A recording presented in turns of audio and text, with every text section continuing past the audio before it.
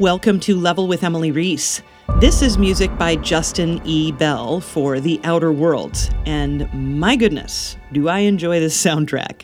I also, of course, equally enjoyed talking with Justin about it. Justin just celebrated his 10-year anniversary working at Obsidian, so we started off by talking about what the first project was that he worked on when he started.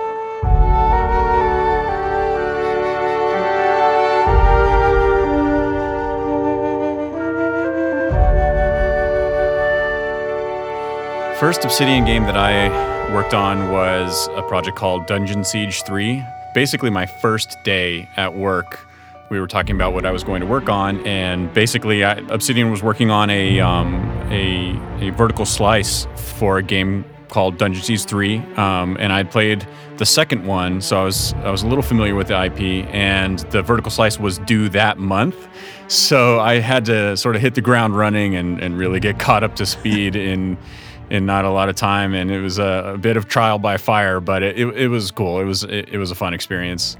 Awesome. And then shortly right after that, transitioned directly onto Fallout New Vegas, which was my first real big game at Obsidian. Yeah, and I mean, that game's great. I love that game. Yeah, I love all fun. Fallout, but I mean, yeah, that's wonderful. It's hard not to. I know. And I sense just for me when the first, I don't know, hour I spent playing The Outer Worlds, it's like it took care of like my Firefly needs, like the missing hole in my heart that is the size of the TV show Firefly. It took care of like my Mass Effect and my Fallout. Like it just hit all those buttons of all those games that I loved so much, not least of which was the music. So I really would love to hear like what your approach was to coming up with the sound for the game. Yeah, I'm happy to talk about that. You touched on a couple really interesting points, and you know, that itch that a lot of folks had, you know, that they just needed scratching. That's exactly what we were going for as a team. So it's really gratifying to know that we succeeded in that way. Yeah. Yeah, I mean the team play, right, was just so all that whole Mass Effect feel that I loved having the team and interacting with your teammates and going on missions with your teammate, just all that stuff. But you know, that's a whole other gameplay conversation. But back to creating the sound for the game. I didn't mean to interrupt you there, but talk about that. So early on, very very early on in the project, I was discussing the soundtrack and the musical direction with Tim Kaine and Leonard Boyarsky, who are the co-game directors of The Outer Worlds. And Tim had a very clear vision for what he wanted the music to sound like texturally. And he's a real big fan of ambient electronic music, like Brian Eno and that sort of thing. And so we just started talking about that and how that might work for a game like the one that we're making. And I think there was sort of a functional, not just a creative mood that he was trying to express, but also a functional one too, because ambient music really works well to set a mood, but it's also not very intrusive because it doesn't necessarily have very strong melodic content. Mm-hmm. So it can help set that tone, help set that mood without calling too much attention to itself. And that was the balance that we were always talking about and figuring out how to dial in and make right for the game. And Leonard, his contribution to this music conversation was he is a real big fan of Carter Burwell and his music for True Grit. And so we talked about a lot about Americana and that sort of Western sensibility, American folk music kind of quality that you can hear in that soundtrack, and we were trying to figure out ways that we can incorporate it in a way that felt meaningful for a science fiction game like The Outer Worlds.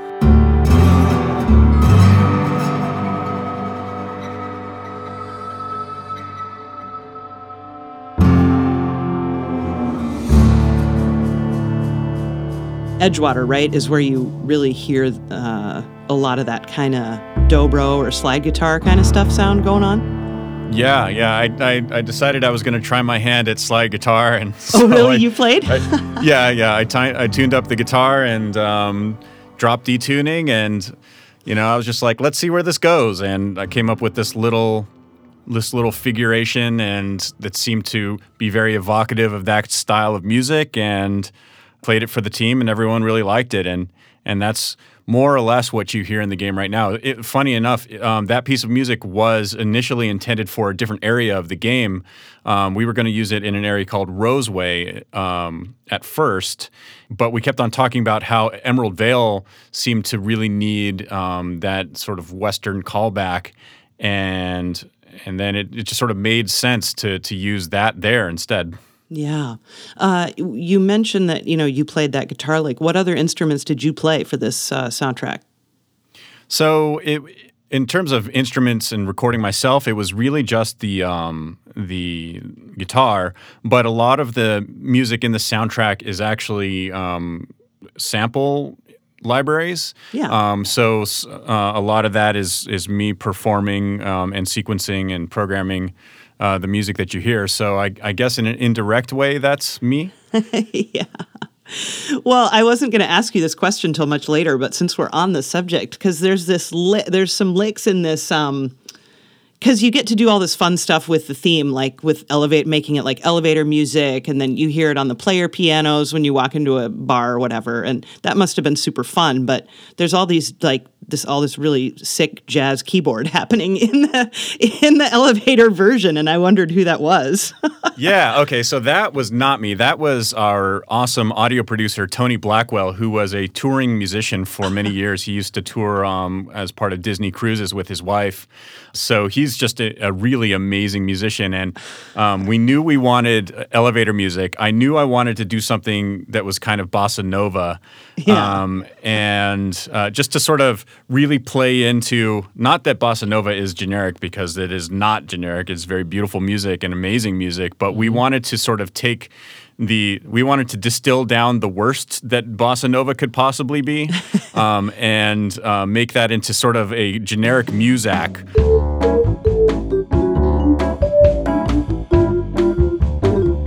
So I apologize to any bossa nova fans, especially our Brazilian listeners, because I don't mean any offense by that. So we just took that and we sort of, and I just said, I don't have any time to do these things right now, because we had so much on our plate to do. And he just took it and ran with it, and did an amazing job. And they're at once hilarious and also very musically accomplished at the same time.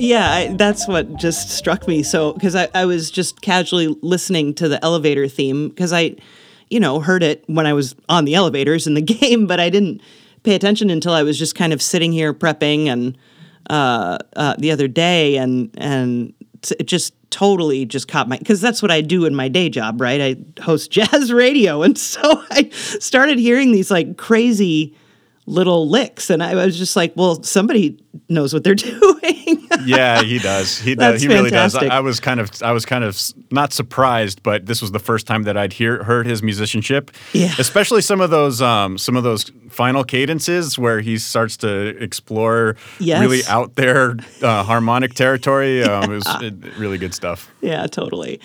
So back to you. Let's talk about this opening theme, because everybody loves it. I mean, people are, I was definitely one of those people who would turn on the TV and walk away just to kind of hear it through the house, and really enjoyed that. And I just love that you chose all these flutes. So talk to me about that choice for the main theme, or certainly the opening of it. Yeah.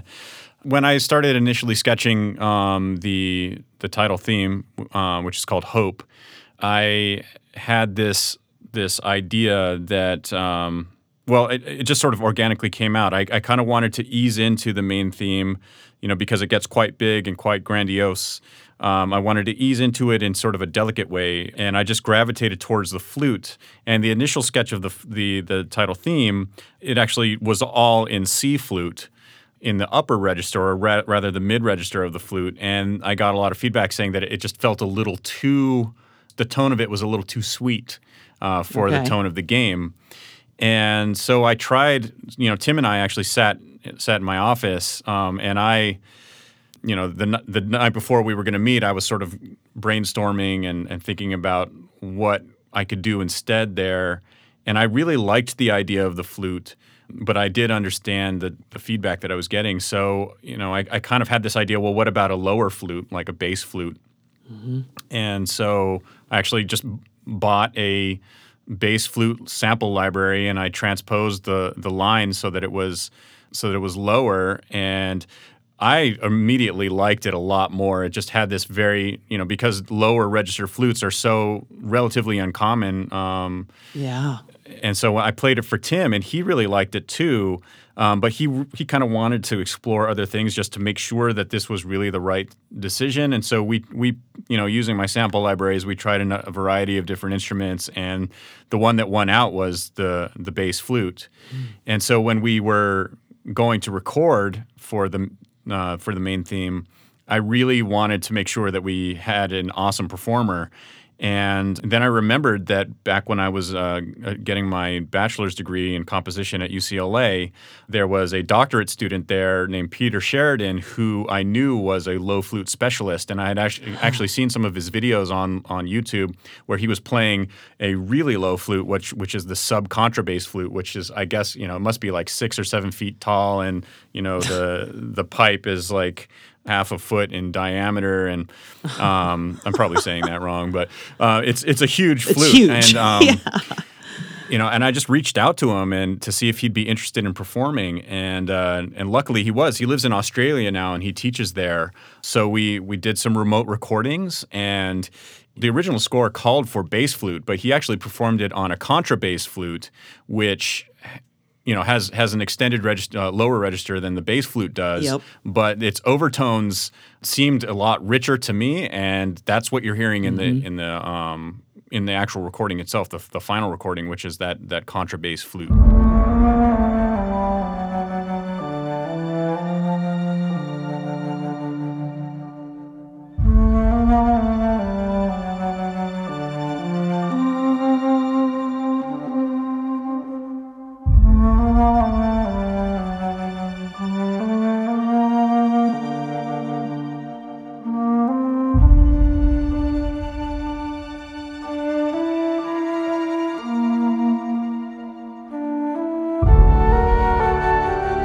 Sounds like your soul is filling up with all that is good about music. When you hear that flute play, it's just like such a deep, rich sound, like you're saying. I love it. And just the sense of adventure that you managed to capture in that opening theme is, I'm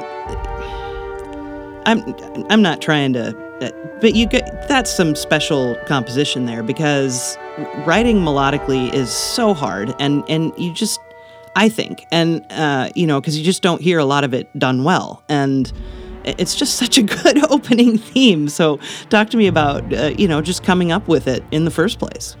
Yeah, thank you. First of all, it means a lot to hear that you liked it that much. So I knew that I had to write the main theme for the game, and I was toying around with this one idea that was a lot more subdued for a while. It was more on piano. It was more ambient. And one night in a cold sweat, I woke up and I had this flood of ideas, and I just got out my phone and recorded, myself singing, and went back to work the next day and transposed them all and got them into Nuendo, which is what I write music in, and started messing around with it on piano and started laying out the framework of the form, and it all really came to me that night. Jeez. Many of the sections sort of came to me full cloth. I mean, it was from orchestration to the form and everything, and I spent a good 3 weeks hammering out those details.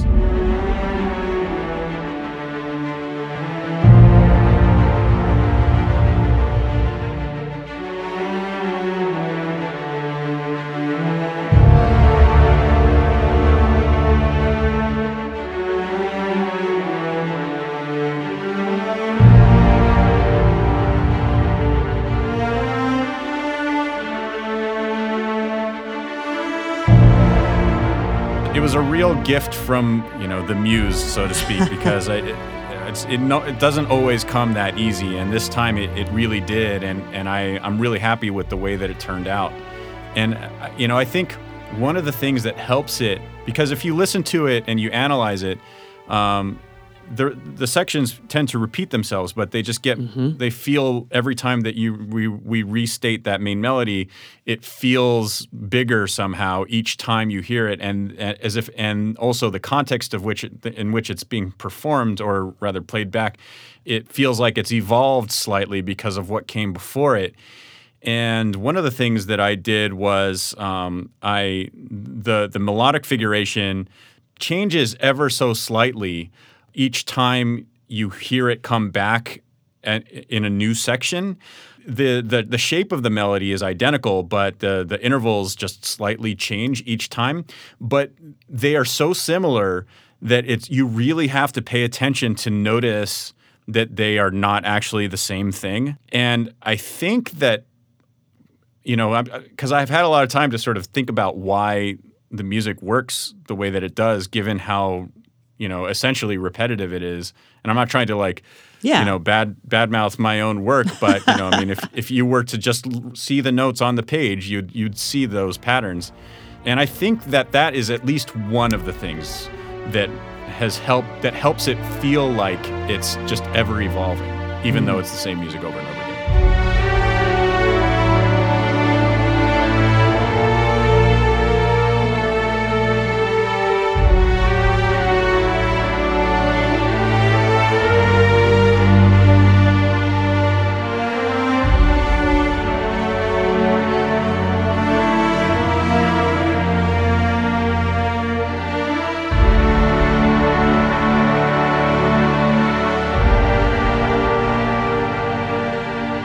Well, I think the harmony helps too. Just the chord progression itself is really hopeful and very peaceful.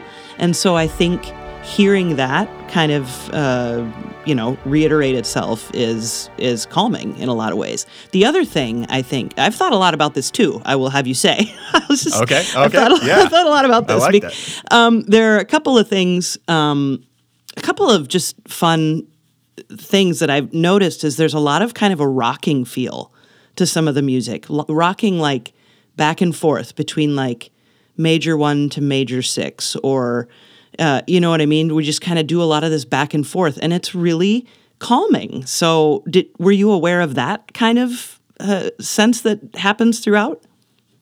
I think that's a recurring theme with the way that I write music. I tend to write in that sort of tick-tock rocking sort of feel where, my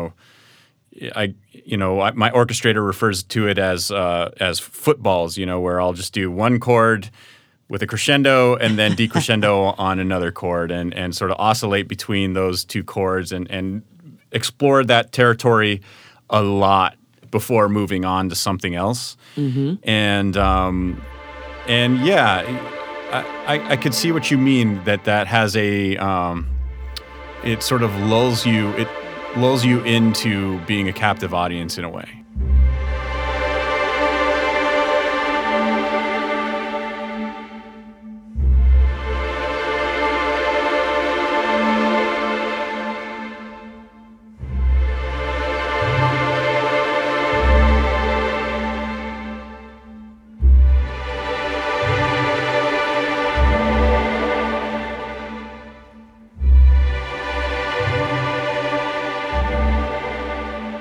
You talked about piano a minute ago too, and kind of working the theme out on the piano, and it just reminds me of this piano theme that you have in Edgewater and also in Emerald Vale. And it's like in your soundtrack, I know that you put multiple tunes in one tune. You know what I mean? I don't know how to word that better at the moment, but so it's like in the second half of your Edgewater track and in the second half of your Emerald Vale track. Yeah. And I love how that melody, you invert it. You don't really note for note upside down it, but I love how you do that. So talk to me about that one. Yeah, I wanted there to be this through line between Emerald Vale and Edgewater. Yeah, because they're not the same. No, they're not. But they're definitely in similar territory, and they do very similar things. Yeah. Well, so if you think about the texture that comes before it, in Emerald Vale and in Edgewater, the texture is it's minimal, but also kind of big too. Especially in Emerald Vale, it's these low, beefy, chunky chords. Mm-hmm. It's very stark. Very stark. And there's a lot of these silences in between them, and they're also semi-atonal too. They're atonal, but they're over tonal sounding chords. So I'm sort of playing with expectations there a little bit, and doing something, making something that should be ugly sound nice and pretty.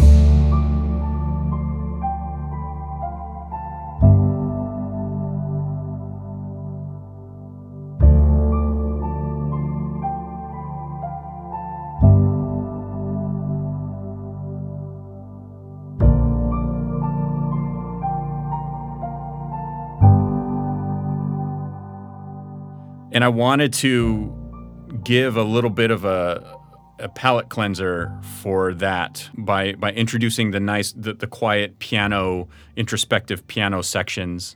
The one in Emerald Vale has this pitch that doesn't belong there, and I really kind of lean into it.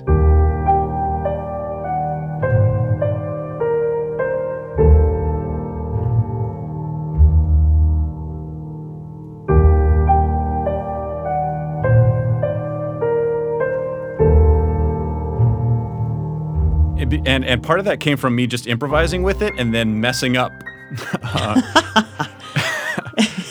And then realizing, actually, I kind of like that. It was one of those happy accidents where it was like, I messed up, but then I recognized that it was, it had a brilliance of its own. And so when I hit that note, that blue note, I really just kind of lean into it and kind of accent it to just kind of point out, yes, this thing is beautiful, and yes, it's pretty, but the world that we're in has its flaws, and just like this music does.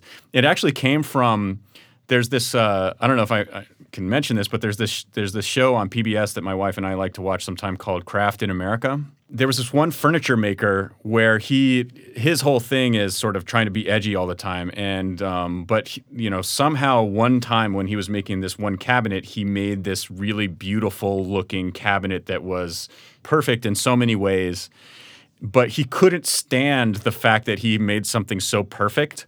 So he took a big nail and just kind of like whacked it into the middle of the thing and then bent it over and pushed it into the wood and scarred the wood because he couldn't have something that he made to be so perfect. Wow. And that's not like me. I mean, I actually kind of like beauty too. And I'm not saying that this furniture maker didn't appreciate beauty, but the way he expressed it was just in his own way.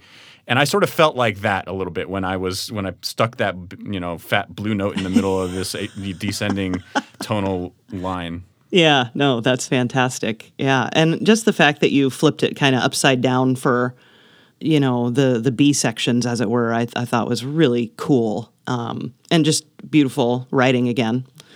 Thank you. Yeah. You got to score different planets, of course, but also some of those planets, we go to different places on those planets. So, for instance, the music differences between a place like Byzantium compared to Monarch, that's quite different music. So can you talk to me about scoring those different places? Yeah. A lot of it sort of boils back down to what the narrative intent of the world building context is for each one of those areas, and their purpose in the game. So Byzantium is our one big city. It's our one quest hub where the player can go and get a lot of quests. It also serves as sort of a big moment in the story that sort of propels you into the final act. And it's also the center of corporate dominance in the world that we created.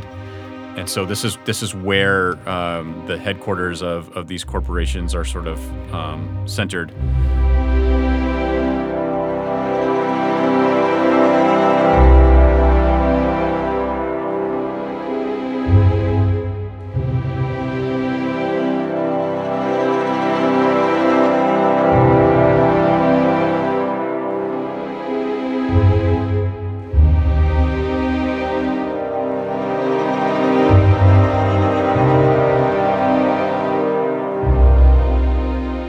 And then Monarch, by contrast, is one of our largest exploration areas in the game. In fact, I think it is the largest area where you could just go around, explore, find treasures, and get into little mini adventures of your own.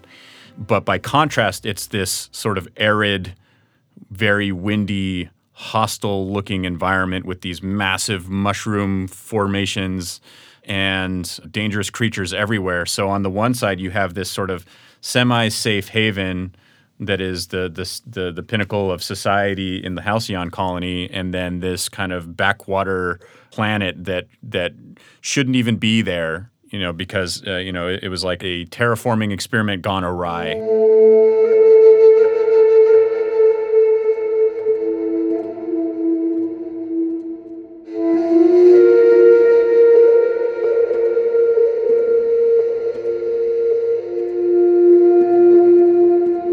So as a musician, I just respond to those things creatively and tried to amplify those things. Another element of Byzantium is that it's also an upper class city. And so I wanted to have a sense of elegance and refinement there.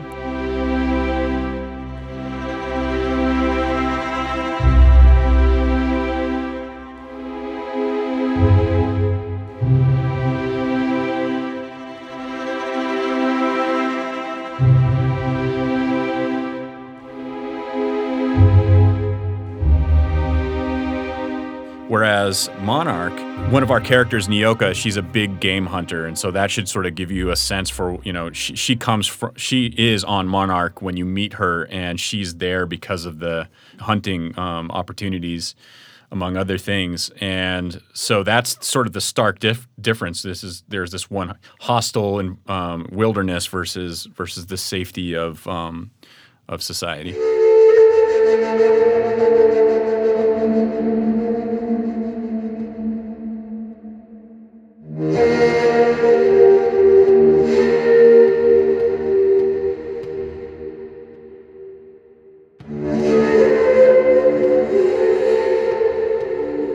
Love the shrink ray. Super fun gun. Loved that gun.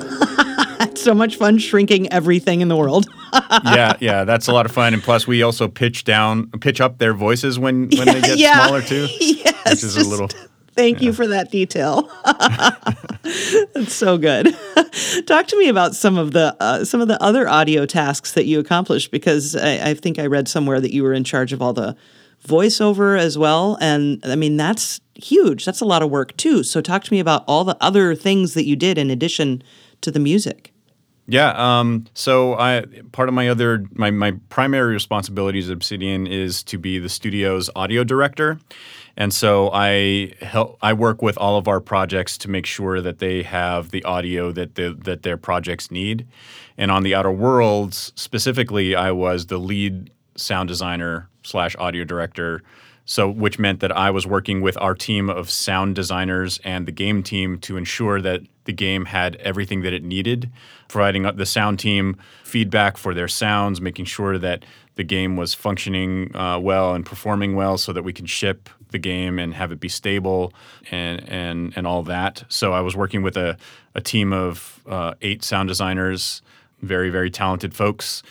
And also I helped to organize and sort of figure out our voiceover effort, which was a collaboration between me and one of the producers on the team, Matt Singh, who did a lot of the heavy lifting in terms of logistics, planning, and the Leonard, who was also the lead narrative designer on the project. And so, yeah, there was a lot of coordination that had to happen outside of just writing the music for the game. So yeah, it was quite an undertaking for sure.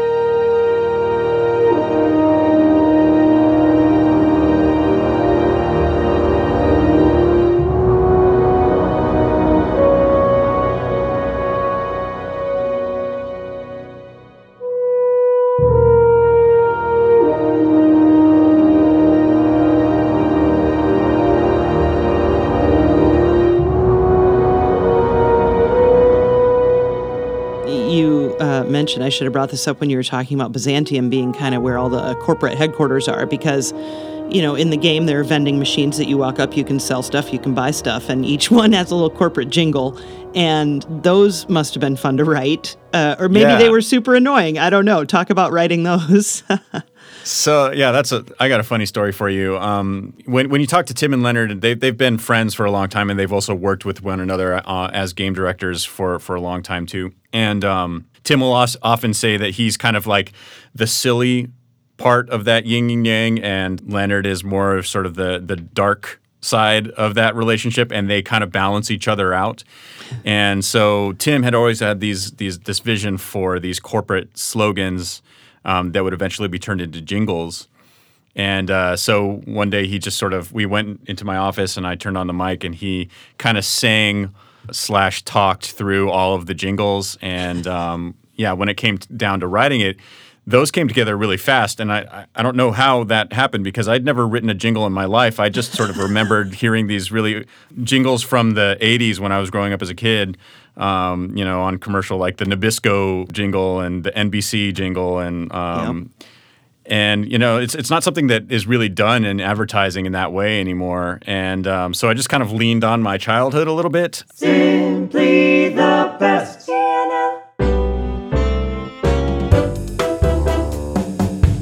And so I was writing these things, and we recorded them with these two really amazing singers, and we got it all done, and it turned out really great.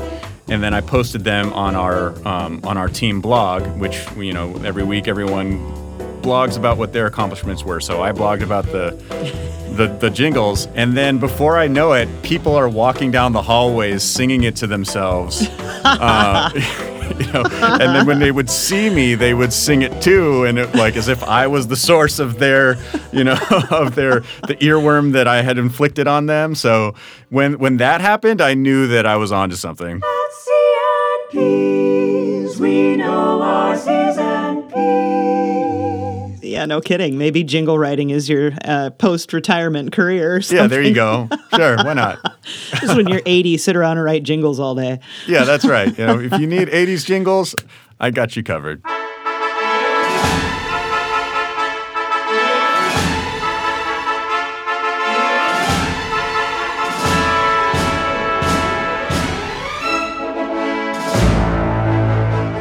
Thanks for listening to episode 124 of Level with Emily Reese.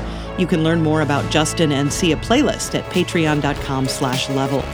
I'm Emily Reese. Sam Keenan is our producer. Say hi, Sam. Hi. You can follow us on Twitter and Facebook at Level with Emily and learn more about us at levelwithemily.com, made possible by Adam Selvage at Tiki Web Services and composer Brad Gentle. Level with Emily Reese is a production of June Media, Inc.